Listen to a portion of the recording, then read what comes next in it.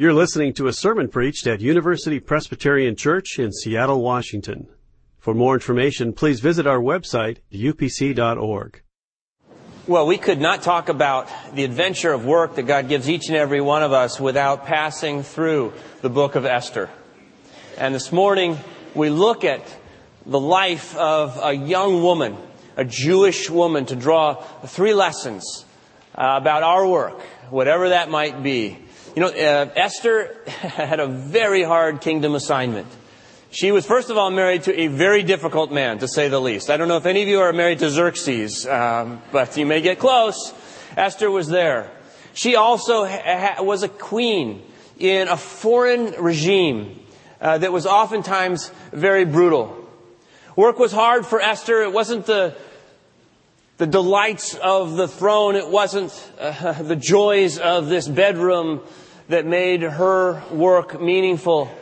What allowed Esther to love her job was the knowledge that God was working His purpose in and through her life. And I think it's important for us to get the lessons of Esther, because each and every one of us at some point in time, if not this morning, will wake up and have the feeling that we are in the wrong place at the wrong time, doing the wrong thing. And Esther, in those places and times, gets a glimpse. God peels back the curtain and shows her what He's doing in and through her work. She's not the only one that can have this glimpse. In the New Testament, the Apostle Paul in Ephesians 2, verse 10 says, we, that is the followers of Jesus Christ, we are God's workmanship, created in Christ Jesus for good works, which God prepared beforehand that we should walk in them. Paul's saying God has set this up for you, just like He set this up for Esther. Wherever you are this morning, you, like Esther, face a defining moment. There's nothing in your past that could screw it up. In Jesus Christ, God's purposes are ready for your work. So I'd like to invite you to pull out your Bible and open up to Esther chapter 4. You find this on page 388 of the Pew Bible. Our text is Esther 4, verses 9 all the way down to the bottom, verse 17. Esther there is just kind of hit Psalms and go left. And I'll give you a little pronunciation alert here. We got Persian names. And remember, whenever you don't know how to pronounce a name, they teach you in seminary, just go. So that will work. But we're going to meet Hathach and Mordecai and Haman in this text. If you're able, would you stand with me and let's read God's Word aloud together. When we're done reading, I'll say, this is the Word of the Lord. If you believe it, you can say, thanks be to God. Listen carefully, you're reading God's holy Word. Hathach went and told Esther what Mordecai had said. Then Esther spoke to Hathach and gave him a message for Mordecai, saying, all the king's servants and the people of the king's provinces know that if any man or woman goes to the king inside the inner court without being called, there is but one law. All alike are to be put to death. Only if the king holds out the golden scepter to someone may that person live. I myself have not been called to come in to the king for 30 days. When they told Mordecai what Esther had said, Mordecai told them to reply to Esther, do not think that in the king's palace you will escape any more than all the other Jews.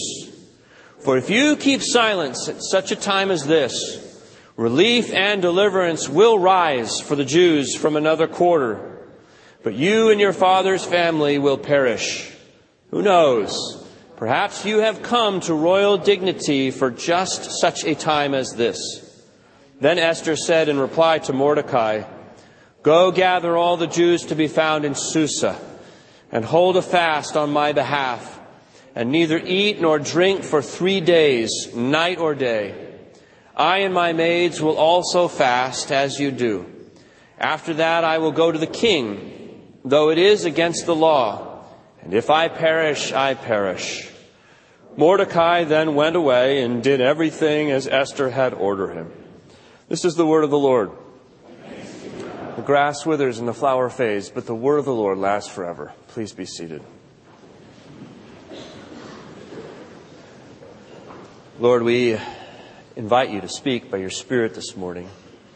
We, by this prayer, give you permission to speak your purpose into our life, to open our hearts and make us obedient and faithful in response. For you alone have the words of eternal life. In Jesus' name, amen. I'd like to review with you the story of Esther. If you don't know the story, you've got to go and read it on your own. This is one of the best reads in the Bible, the book of Esther. And then I'd like to draw 3 lessons for our work, for our lives from this story. Story of Esther is not a story that occurs in Israel like so many of the Bible stories. It occurs in Persia, modern-day Iran.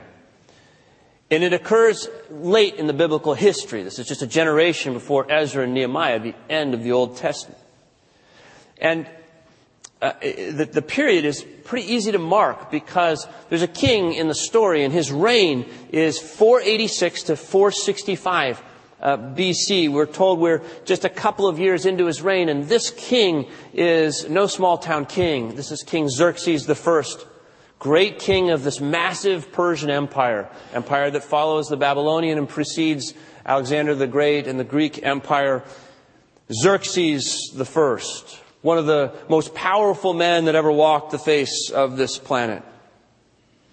And in the midst of this story, in the midst of this rule of this great man, whom, by the way, you have to read Herodotus to find out how great he was, because the narrator here seems relatively unimpressed with this particular king. There's another drama that's far more important, and it is the drama of a young woman, a Jewish orphan raised by her older cousin Mordecai. And of course, her name is Esther.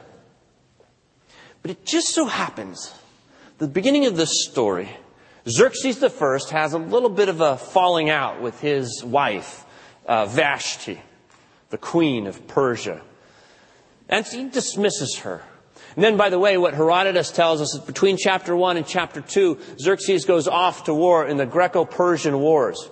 Facing an enemy, he turns the Greeks into an enemy and attacks the great battles of Thermopylae and Salamis, which go very well, actually, for Xerxes. He's got one of the largest army that's ever mustered, takes the field and the sea, but makes a tactical error at the end because he's just so greedy, he wants to close the deal right now that he's defeated by the Spartan sailors. And then he comes back with his tail between his legs and realizes there's no wife and there's a little bit of a problem. So he sends out his eunuchs, the court officials, for a beauty pageant. Gather all the most beautiful women of the Persian Empire for my harem. File them through my bedroom, one at a time each night, and the one that I pick will be the queen. It's kind of a horrifying prospect. In the midst of this conscription, Esther, this young Jewish woman, is caught up. Now, Mordecai advises Esther, do not let anyone know that you are a Jew. So she holds her identity secretly. Now, it just so happens that around the same time, this is 480 BC, and Esther is made queen, she's chosen, 479, that there is an elevation of a counselor to Xerxes. His name is Haman. Haman is appointed basically to be prime minister, the counselor above all the other counselors for the whole empire. Haman, unfortunately, has a rather fragile ego. And Haman, as he struts about the palace and passes through the court gate, insists that those who see him give him the honor due his new position and bow down before him. As it happens, there's a Jew at the gate by the name of Mordecai, remember Esther's cousin, who refuses to give Haman this honor and will not bow down before him. Well, this enrages Haman. But he's so proud. He says, it's beneath me to cause any harm to come to one person. I'll just wipe out his entire people. And so Haman resorts to some dice. He rolls the dice to make a decision as to how and when he would do this. And a date comes up 11 months from now. Mordecai hears of the decree that on a certain date, all the peoples of Persia are to attack the Jews and leave no survivors. Mordecai is broken in anguish over this and gets word through these ambassadors, these court officials, to his cousin Esther, and says, Esther, all the Jews, our people, are going to be killed. Now is your decisive moment, this Esther. Maybe this is why you are who you are. You are where you are. You are now in this place. Perhaps for such a time as this. He begs her. What will Esther do? What is the right decision for her to make? She knows you can't just walk into the king's court. There's a law that would prevent that. Anybody who does should be executed, unless the king would pardon the person by raising his scepter and granting them admittance. She takes the risk. She screws up her courage, asking others to fast, she herself for 3 days. She then will go into the inner court, into the chamber of the king, unbeckoned. And the king raises the scepter and says, you should live, my dear Esther. Now, why do you bother me? She says, well, I just have an invitation for you. I just wonder if maybe we could have a banquet together. You, me, and this great man, Haman. And so the king consents, and Esther throws a party for these two men. And the king is no dummy. At the end of the evening, he says, okay, what is this all about? What is it really that you want? She says, well, what I really want is to have a banquet with you and this great man tomorrow night again. So she says, okay. He says, okay. So now, as it happens, between the two banquets, Xerxes has a bad night. Can't sleep. What do you do when you can't sleep? You listen to one of George's sermons. Or, it's called church. You pull out history. And this is exactly what Xerxes does. He says, go fetch the annals of the Persian kingdom and read to me. So some scribe is reading through this mundane list of royal actions and happens to come across a little section there that reports one day, back a few years, there was a man by the name of Mordecai who overheard two conspirators, two eunuchs in the gate who were going to assassinate Xerxes. Mordecai thought it was the right thing to do to report these two, and he does, and the plot is thwarted. Xerxes' life is saved. Xerxes says, I never knew this. What happened to this man? Was he given proper reward? They say, well, we just didn't do anything about it. Well, this gets him thinking through the night. Now, it just so happened that as Xerxes is considering what he could do to compensate the man who saved his life, in comes his prime minister Haman, reporting early for work, sir, this morning, because he's so happy as he skips into the courtyard. He's been invited to another banquet, just him and the great king. And as he does, the king is wondering, what would I do to honor Mordecai? And so he puts the question to Haman. He says, what would the king do for a man he wants to honor?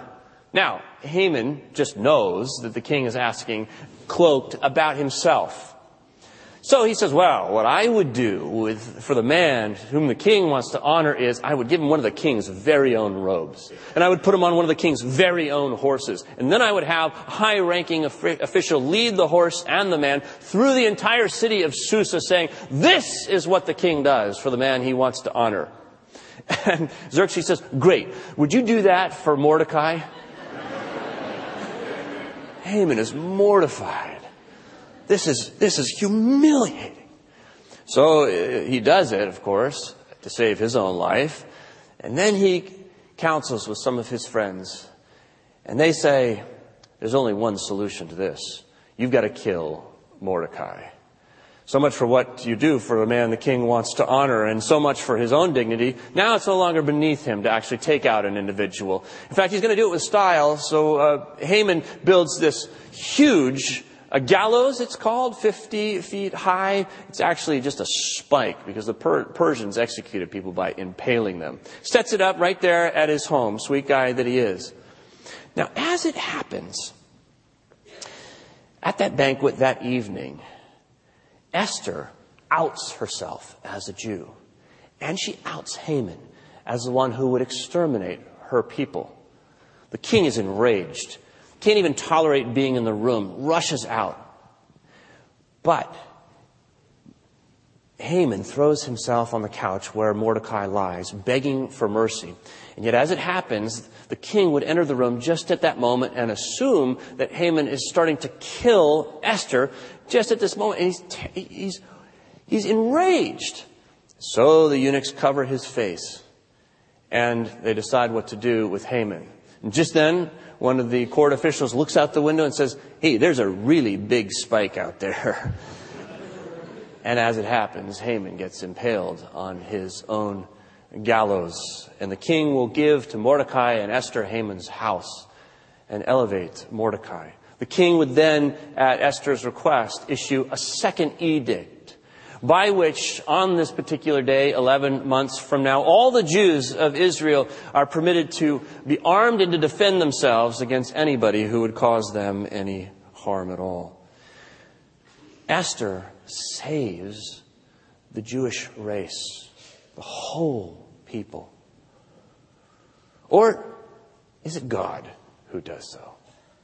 What's interesting is, in the whole book of Esther, never once is God's name mentioned.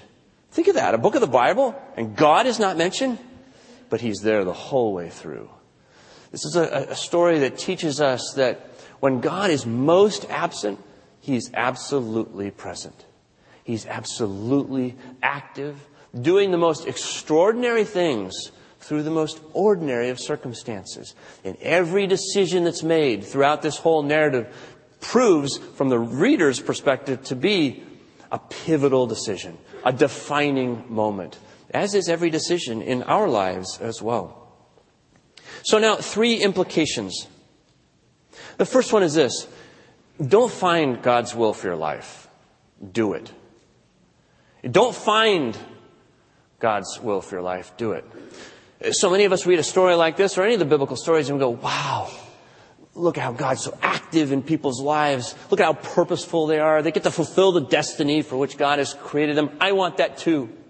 If I could only get onto those rails, if I could only get my life onto the God track, if I could only know what it is He wants me to do, who to marry, what job to have, what city to live in, how to get out of bed and get dressed, whatever, what is God's plan for my life? And there's no doubt that God has a plan. But to focus on this question is to miss the point of the book of Esther. Esther is associated with a feast called Purim. It's one of the 5 festal scrolls, the Megilloth, that Jews have, that they read during 5 ceremonies. And Purim is a celebration of the deliverance that God gives Israel through Esther's acts. It's usually in February or in March. As a story is read, the crowd whips up, every time Haman's name is read. There's the stomping of feet or the hissing. The word Purim comes from the Akkadian word pur. It's a transliteration of a word which in the language of Mesopotamia means die, like dice. Purim means dice, therefore, or lots. In other words, the whole meaning of the book is associated with the dice. Now, the character who uses dice in the story is Haman. He's using the dice to know what is the future. How is it that I should act? What decision should I make? When we ask that question, we're not asking the question that Esther and Mordecai were asking. We're asking the question that the Persians were asking. You see, in the book of Esther, there are really 2 models for decision making. There is decision making in the palace. Here the emphasis is to find the right answer. But there's also decision making at the gate, where here the emphasis is on put it into action. Let me just briefly unpack this. In the palace, there are 2 major decisions that are being considered here in the story. The first one is this great banquet. Xerxes is calling all of the officials, the princes, the generals from 120 provinces throughout the entire Persian Empire together for a 180-day feast. And apparently the Persians thought that alcohol increased discernment. Apparently it doesn't work with respect to his wife, But they're there to decide, shall we go to war against the Greeks in the northwest? Shall we expand our power, our prestige in the world by attacking the city-states of Greece? And of course, they decide to do so. The other decision that's prominent here is the decision of Haman, who makes the decision to exterminate the Jews, and does so, as I've said, by rolling the Purim, the dice. When you're in the palace, you make decisions to preserve your power. When you have power, you live in anxiety because you don't know what the future holds. And if there is no rationale to the future, it's just chance, it's just luck, it's a dog-eat-dog world, and the future goes to the powerful. And you try to do whatever you can to mitigate the risks, so you must know what is the right answer. Is this the right thing to do? Because your life is in your own hands. That's the question of the palace. But there's another kind of decision-making in the book, and it's the decision-making that comes from the gate. French archaeologists actually in the 1970s have discovered the gate. It was 80 yards from the palace, 40 yards across, flanked by giant columns, very impressive. But this was a place where the administrative work of the king was done. This is a place of implementation. The authority of the king was applied to particular cases and problems that came before the palace at the gate. The Jewish reader would be very familiar with a custom like this in ancient Israel. Of course, the elders of Israel sat in the gates of any town or village or city.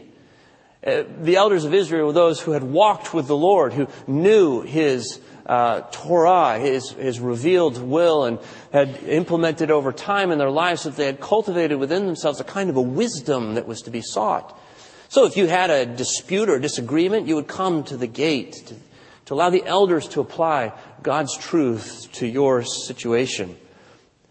Here the emphasis is not on finding the answer, but it's on putting into action the truth that God has already revealed to us. Philip Carey is a professor at Eastern College, and he talks about his students, Christian college students, who, in his opinion, are more anxious about their future precisely because they're preoccupied with the question, what is God's will for my life? As though it was something that they could miss if they get it wrong. And it's a tremendous amount of anxiety over this question. And Carey helpfully points out that, God's will is kind of diverse. And we can think of God's revealed will, and we can also think of God's providential will. God's revealed will is what He tells us is His will. And He's really, really clear about this. He says, love God and love your neighbor. Okay, there's some other stuff as well, but they're all expansions of that. God's revealed will is really simple. And the question isn't there, can you find it? The question is, will you do it? Will you do it? Will you love God and will you love your neighbor? And then Carey says we ought to think about God's providential will. And this is what we see in the story of Esther so clearly.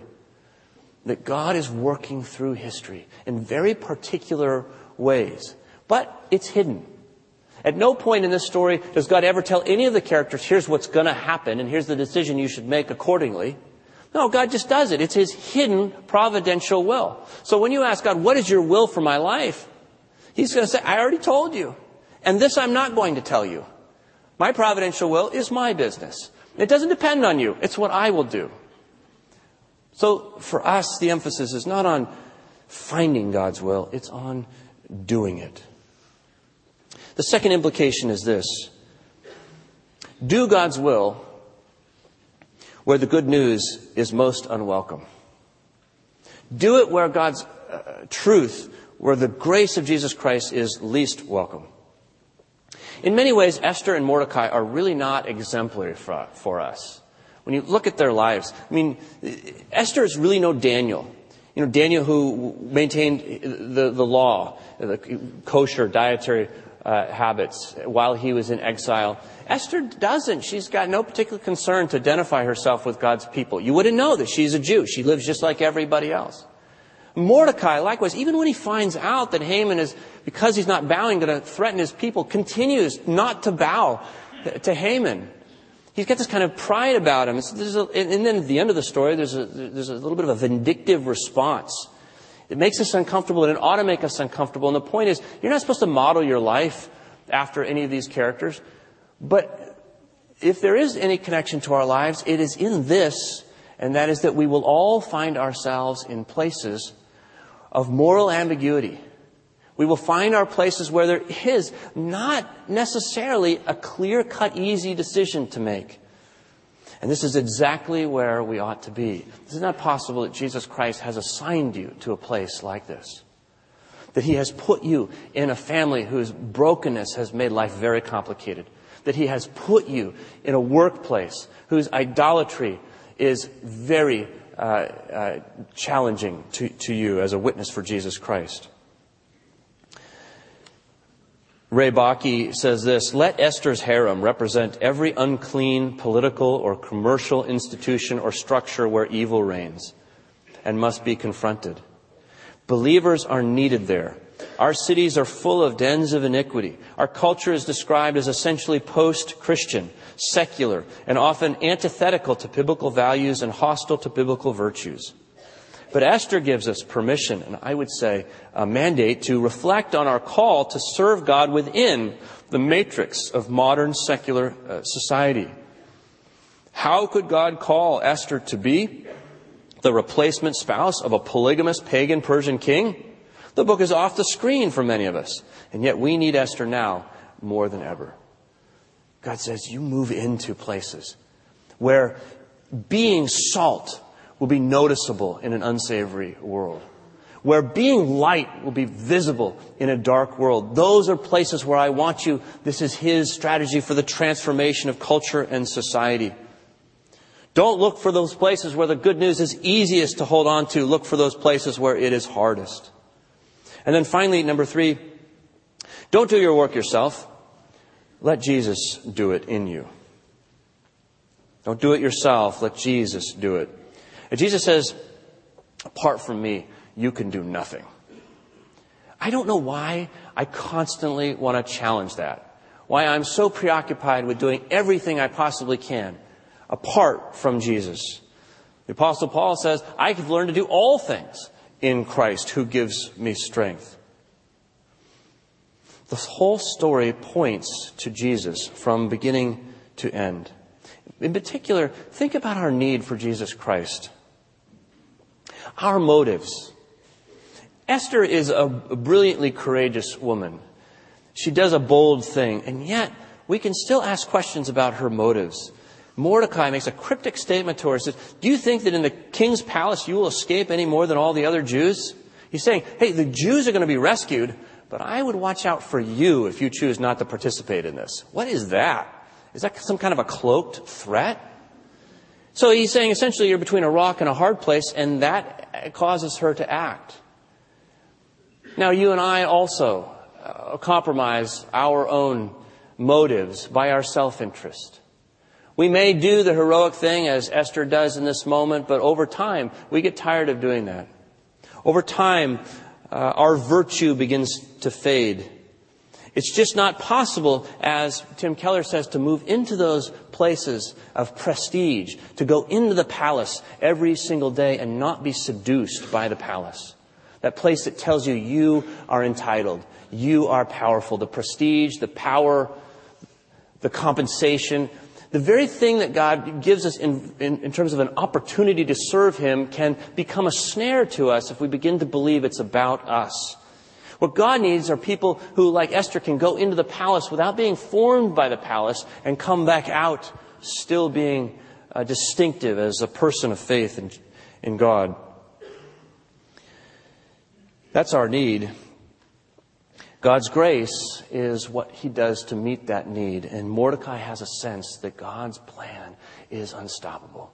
That God has a plan to give salvation to this whole creation. And Esther, you can choose to participate or not to participate, but I tell you, this plan is not going to be thwarted. God will not be satisfied until His grace is broadly known. And so the grace of Jesus Christ, of course, depends upon the survival of the Jewish people, from whom the Messiah will come, in whom God will keep His promise that He makes to Abraham to bless the nations through a blessed nation. And it is Jesus who does what you and I cannot do. It is Jesus alone who can go into the palace who can give up all of his interests in service to the interests of others. Jesus is the one who lives in heaven in itself, who does not think equality with God a thing to be grasped, but humbles himself, empties himself to serve you and to serve me, gives his interest for ours. So that Jesus is the only one who has ever been able to live and work righteously. And this is exactly what he offers as a gift to you and me. He offers a perfect career. Jesus always does the right thing in his work. He's the mother that you could never be but always want to be. He's the school teacher that you could never be but feel called to be. Jesus does it for you. He gives the Father a perfect career in your name. And then he asks you to abide with him, that he might work out his capacity to serve inside of you, so that you might experience the purposes of God in your life and in your work. This is why the Apostle Paul says we are God's workmanship, created in Christ Jesus for good works, which God prepared beforehand that we should walk in them. Let's pray together. God, we thank you for the glimpse that we get of your purpose in the book of Esther. It's like you pull back a curtain and allow us to see beyond all the ordinary stuff of our lives, even the horrifying stuff of our lives, that you are at work and that you invite us to do your will. That every moment is a decisive moment, and that even where we have made the wrong decisions, yet you are able to bring good out of evil and delight to do so, and will again and again for the sake of Jesus Christ. You call us to participate in this inevitable plan to fulfill your desire to share your grace with the world. We pray that you'd help us with faith. Help us in the midst of the crisis of our work to look to Jesus Christ, to do what we do in him. And help us to help each other in that. Thank you for the partnership of Mordecai and Esther, and thank you for the community that we have here as we remind one another to walk in the good works of Jesus Christ. May it be so this week for each of us, for your glory. In Jesus' name, amen. For more UPC audio or to find out about service times, visit us at upc.org. All online audio is available on CD and cassette. To order copies of sermons and classes, please visit upc.org/audio, email audio@upc.org, or call 206-524-7301, extension 117.